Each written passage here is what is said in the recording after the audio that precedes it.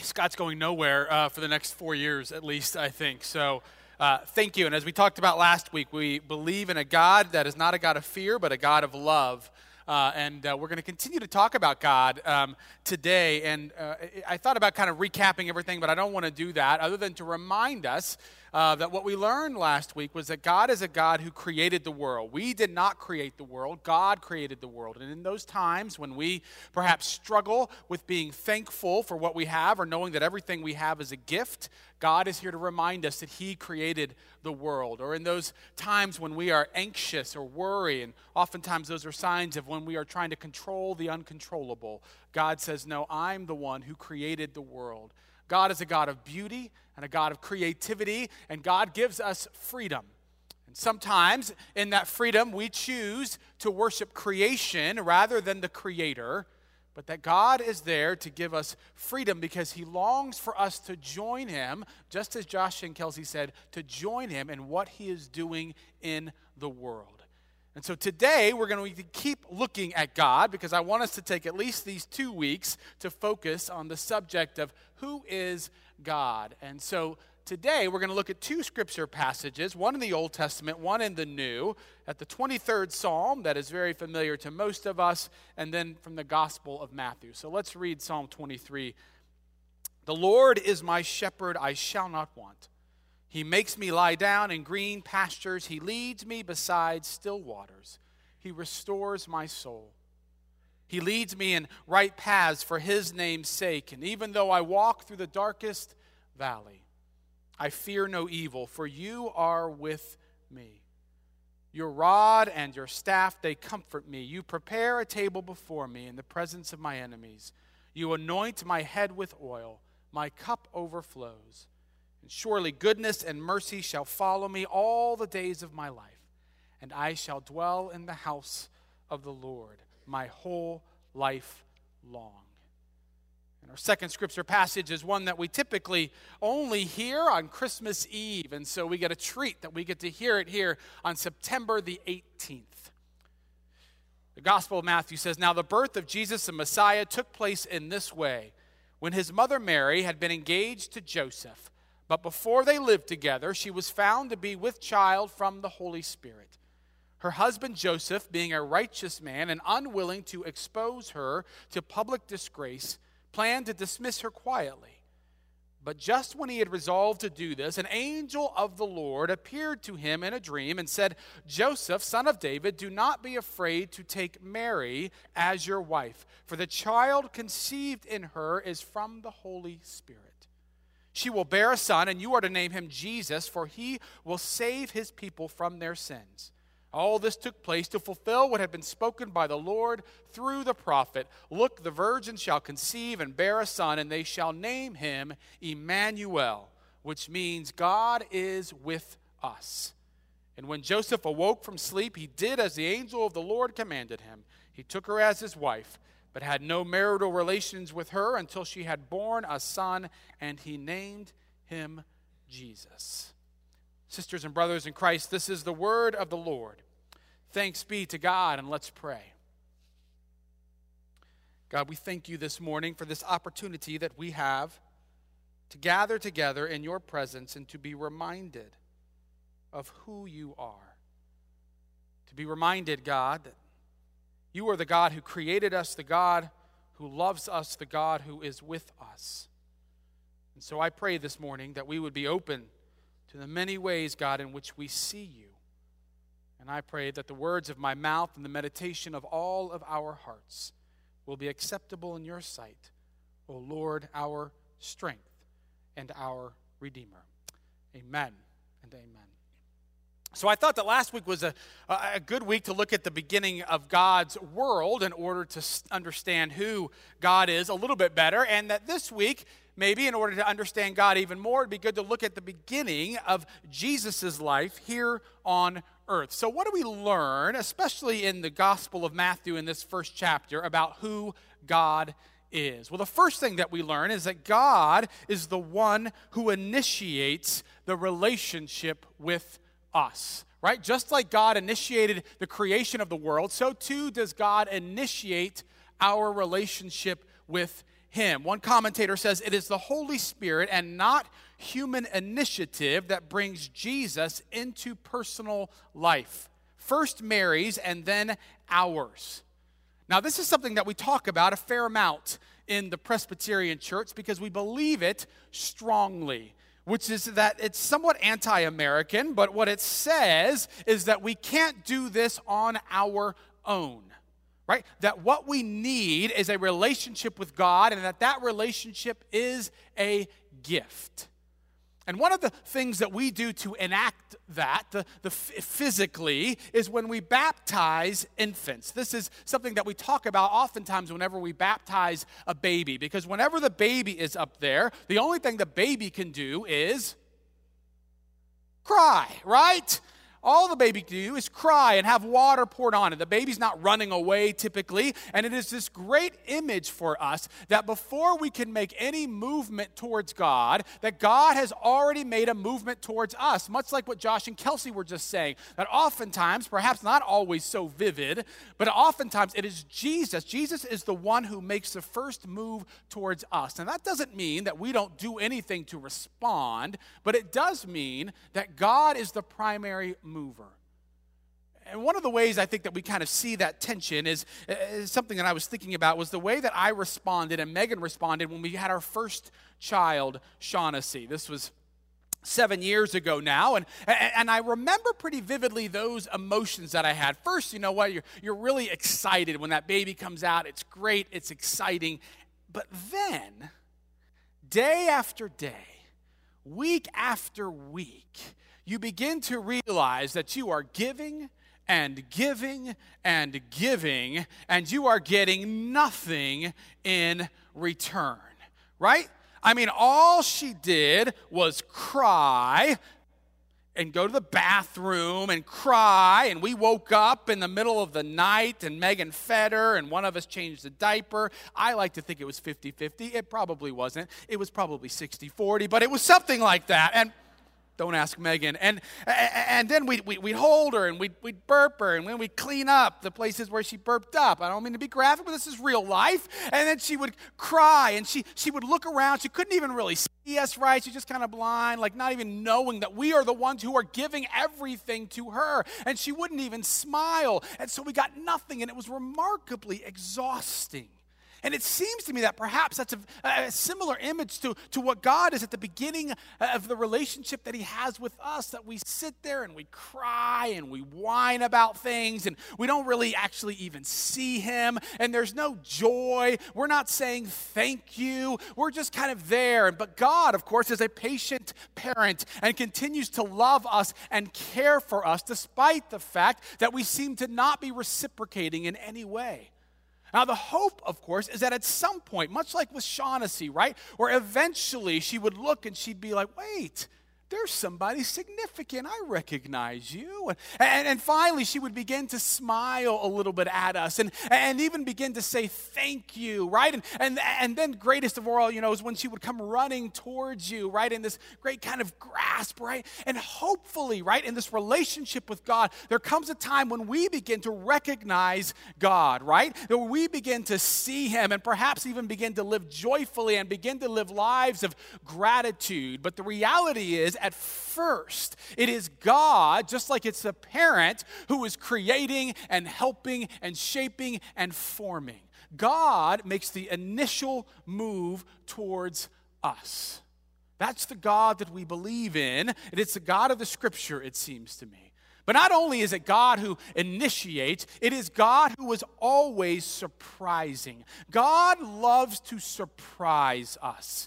Right? Mary and Joseph and none of their contemporaries would have expected God to work as he did. Jesus was always doing things to surprise them, whether it was being born in Bethlehem without any kind of royal family per se, whether or not it was in healing people, whether or not it was the people with whom he was eating, whether or not it was working on the Sabbath or being raised from the dead. All of those things are fairly surprising, right? And this is my point. Most of us think if we'd been around, we would have been expecting it. Most of us think that if we'd been around, well, we would have known that was Jesus. No, you wouldn't have. right? Most of us think, well, we would recognize him. And the reality is, no, because we like to think that we have God figured out. We like to think, no, God's not going to surprise us. And we put God in this great little box over here. And we think, oh, this is perfect. I know everything about God. And then we turn around and say, wait a second. How did you get over here? Right? Because God is a God who surprises us, which means that we should have some sense of humility. Because we can't have God all figured out. And not only should we be a people who are humble because of that, we should be a people who are full of joy because of that. One of the things that seems to me one of the most joyless groups of people that I have discovered are Christians who think they have God all figured out. One of those reasons is because they're usually full of pride, and most prideful people are not very joyful because they're scared that at any moment something's going to happen to them to make them feel worse than they feel about themselves. And secondly, it's because there's no joy when you think you've got it all figured out. And you think, well, there's a situation in which God's not going to work because I can't foresee any way in which God can work that out. And here's a situation over here that seems to be fairly hopeless, really. I would never say that, but that's the reality because I've never seen God work in that type of way. And we go down like that. But one of the things that I love being raised in the Pentecostal church is the fact that there was always a chance that God was going to do something that was going to blow our minds. Something that was beyond what we could ever have imagined. In the Pentecostal church that believes that God is at work and will always do things that are crazy at times, then you always know that there is no situation that is without hope. There is no place that you can go that is not without the life of God, that God is at work, and that makes you joyful. We don't always see it in Presbyterian churches at times, it seems to me, because we know God works decently and in order. God oftentimes works decently and in order, as you will see in our congregational meeting after the 10:30 service, but God also works in surprising ways for those who have the faith to believe that God does things that surprise us. God initiates, God surprises, but perhaps most significantly in these passages is that we learn that God is the God who is with us. If there is one preposition that I want you to keep in mind all week, it is that word, with. The 23rd Psalm, yea, though I walk through the valley of the shadow of death, I will fear no evil, for thou art with me. The angel comes down and talks to Joseph and Matthew and says, you're going to call him Jesus, and he is going to be Emmanuel, which means God with us. Emmanuel, which means God with us. Throughout the scripture, time and time again, what we see is that God is always telling us that he is with us. One of the interesting things that researchers discover is that a majority of Americans, of course, they believe in God. They even believe in a Christian-y sort of God. But as we've talked about before, by and large, the phrase that sociologists have used for Americans and their understanding of God is that they believe in a therapeutic, moralistic, deistic God, which means a God who makes you feel good, a God who gives you a few rules, mostly be nice to people, and a God who, by and large, leaves you alone. Right? That's the deistic. However, that is not the God that we see in Scripture, because the God that we see in Scripture is a God who keeps saying, I am not going to leave you alone. In fact, I am with you always. Right? In Genesis, we see Isaac, God coming down and telling Isaac, I am with you. In Judges, we see him coming to Gideon and saying, I am with you. In Jeremiah, he tells the people, I am with you. In Acts, Paul says to him, I will be with you. The 23rd Psalm. We talked about this a couple summers ago. The 23rd Psalm. What is at the very center of that psalm? It is the phrase, for thou art with me. 26 Hebrew words go before that phrase. 26 Hebrew words go after that phrase. At the very central point, God is with you. The Gospel of Matthew, Emmanuel, God with us. That's how Matthew begins. Who can tell me what the last sentence of Matthew is? It's in the 28th chapter. It's Jesus talking, and he says, "Lo, I am with you always, even to the end of the age." Do you sense a theme there? That throughout the Gospels, Jesus is always telling them, I am with you. I am so with you that I am here physically with you. And that's important for us to remember. One of the great things about that, of course, is that it means in our time of fear and distress and anxiety that God is with us. Right? When I talked about this 2 summers ago, I brought up the story about my dad, right, in hotels. And I mentioned the fact that my dad is a notorious tightwad, right? And perhaps you remember, I said that if we ever walked into a hotel room and there were less than 10 cockroaches, that my dad knew he had paid too much, right?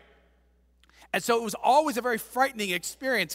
Most kids like going to hotels. I hated going to hotels because I knew this was not going to be good. And so we'd lay there in bed, right? And Dad would be on that bed, and I'd be in this bed over here, and I'd wake up in the middle of the night. And it's always scary when you're a kid and you wake up in the middle of the night. You're in an unfamiliar place. It's very dark out. And in my situation, I knew at any moment I was going to be attacked by cockroaches or something worse. And so I'd sit there, right? And I'd be afraid. And I'd wonder, is my dad here, right? But I couldn't jump over. I couldn't go over and see because you never want to walk on that carpet. A, you don't know what's there. And B, everyone knows that monsters are always in between beds. And so you couldn't do that. And so I would just sit there and wait, right? Until finally the cheap, ridiculous air conditioner would shut off for a moment, and then I would listen. And as soon as I heard him breathing, I knew that my Father was with me. And even though I was still in an unfamiliar and a scary and a dark place, it made all the difference in the world. It was a remarkable peace knowing, even in the midst of that my dad was with me. It doesn't mean that God's always going to change everything going on around us, but it does mean that in the midst of those struggles and strain, that God is with us. But, and this is important to understand, God is not just with us in those dark and difficult moments.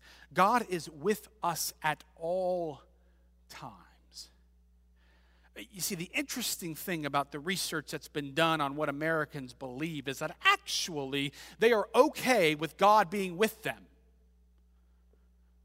But just during the difficult and painful times. After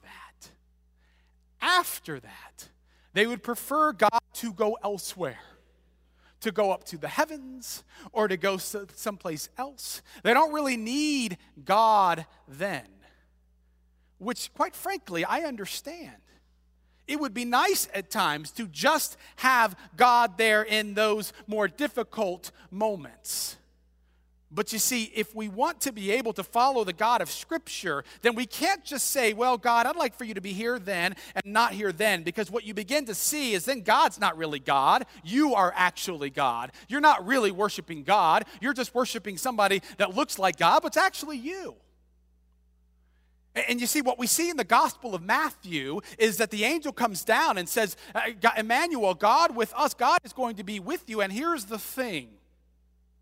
He is going to save his people from their sins.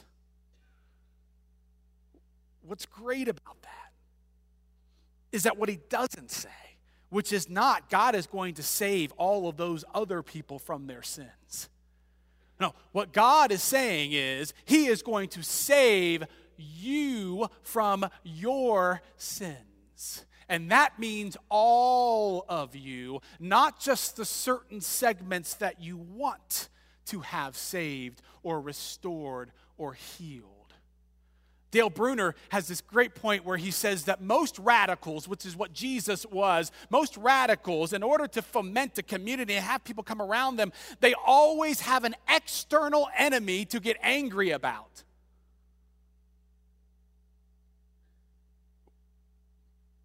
We might see that in today's world as well.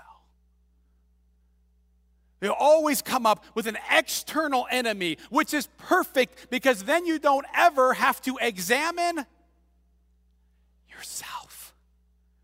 But what Jesus says is, oh no, I am with you. I am with every single part of you. Even those parts of you that you would like to hide. Even in those parts, there's God with a flashlight saying, oh, I see you. Which means that God is there in the dark times and when we are mourning and when we are afraid, and that God is with you on your business trips, when you're writing your checks, at home, at work, when you're on the road, driving, that God is always with you. And while it might be easier at times to be able to say, no, God, I don't want you in this part. I don't want you with me right now and right here. Jesus, Emmanuel, God with us, says, you don't get to choose. I am here with you in all places. I thought about that a lot, especially the very last one. It's why I included it. I'll be honest with you. I wish that God was not with me when I was in my car. I would have a lot more freedom, quite frankly. A little while back now, I questioned whether I should tell you this, but I decided I'm going to share it anyways. I was leaving church, and I was going north on Michigan. I was going to turn left on 116th or Sycamore, and if you've done that, you know there's 2 lanes in which you can turn left, right? And now, here's the thing about me when it comes to driving. I have a real sense of fairness and justice. Now, usually that tilts towards me probably, but I have a sense of fairness and justice. And so when I pulled up, there was a guy in the left lane, right, already, and so I went into the right lane. Now, as a sense of fairness and justice, if that person got there first, knowing that eventually right after you turn, you have to merge into one lane, well, then that person should go first. And so I wasn't going to try to, spin my wheels out and try to get there in front of them. That would be wrong. Well, right before the light turned green, all of a sudden another car came up behind that first person. And in a sense of fairness and justice, of course, he was the third person there, which means that when we merge, he should be the third person, right? Aren't we all agreed on that? You are, unless you were that guy. And so sure enough, we drive, right? And there I am, and I'm like, and I start to go over, and he gets really close to that first car. He is not going to let me get over. And I think, well, I'm going to keep coming. And before you know it, I was on the shoulder. And I was still trying to come over. And all of a sudden, my fists are clenched because that's what it was. And all of a sudden, I see a car coming on the opposite direction. And so I had to think, Jerry, is this that important? And so I braked. But I didn't brake happily. And so I got behind him. And let me be clear, I was praying. I believed that God was there. But I was not praying, oh, dear Lord, thank you for being with me. And because of that, I realized that this is not that big of a deal. And so I'm going to reflect on the creation. And, oh, look, there's Eagle Creek. How beautiful it is this time of year. And, oh, look at the kids at Lions Park. What a great place this is. And you know what? That person in front of me, God, I'm not real pleased, but I believe you're with him as well. So whatever's going on inside of him, I pray that you would be with him. No. My prayer was this: God, please let that light be red at Main Street because I am going to go say something to him. God or somebody listened, and the light was red. And so I got out of my car. Now let's be clear. Lest there be any video of this, let me be clear. I did not go out kind of screaming. I didn't take a bat. I didn't hit the car. I didn't do any of that. I was controlled. I simply wanted to ask him what he was thinking. I mean that, mostly. And so as I walked towards, I was hoping I didn't recognize him, which is why you can imagine my surprise when Scott Shelton rolled down his window. I'm just kidding. No one would believe that. If I had said John Graybiel, people would be like, oh yeah, I could see that. So he rolled down his window, and so we had a little discussion. It was fairly brief. The light turned green before too long, and I walked back to my car, and I sat down, and there was a part of me that felt really good. I said, he's not going to do that again anytime soon. Justice. But I also sat down, and actually, no, I didn't sit down. In the weeks that have followed, I have reflected, and I have begun to wonder, God, what was going on in here? And is there some part in here, some reason why that was such a big deal that made me react like that? The reality is, I would much prefer to reflect on him and how selfish that was, what he had done, and how he hadn't been thinking about it, and how it wasn't just. I would much prefer to spend all of my time thinking about all the things that he did wrong. But as I began to think about it more, even more just in the last weeks or so, I began to realize, well, is there something that kept me from having grace or being patient that perhaps God wants to begin to shine a light on inside of me? The reality is, it would be easier for us at times if God was not with us in all places and at all times. But we serve a God who is not distant and who is not distracted. It's a little scary to think that God is with us at all times. But what I'm also here to tell you this morning is that what makes that possible and less scary is to remember what I said at the beginning, which is that God initiated this relationship with us. Not because he thought that we would be great, calm, patient drivers. Not because he thought that we would give lots to him and be generous and do wonderful things. Not because he thought that we were going to be a perfect follower. No, he initiated it because he is a God of love. You see, God has been there since I was a boy. And God has been there, I hope, in times when he said, wow, well done, you are reflecting me. But I also know that God has been there many times when I have not reflected him. And yet my guess is when I got out of that car, what God was saying, what Jesus was saying was, first of all, Deck, what are you doing? Because he always says Deck when I'm in trouble. Deck, get back in the car. But I also know that when I did return to the car, that he was there to embrace me. He was to say, all right, man, we'll keep working on that part. We're not quite done. The beauty is that God loves us too much to let us go, but also too much to allow us to stay the same. God wants to transform every part of us, to heal, to reconcile, to save every part of us. That's why he's Emmanuel.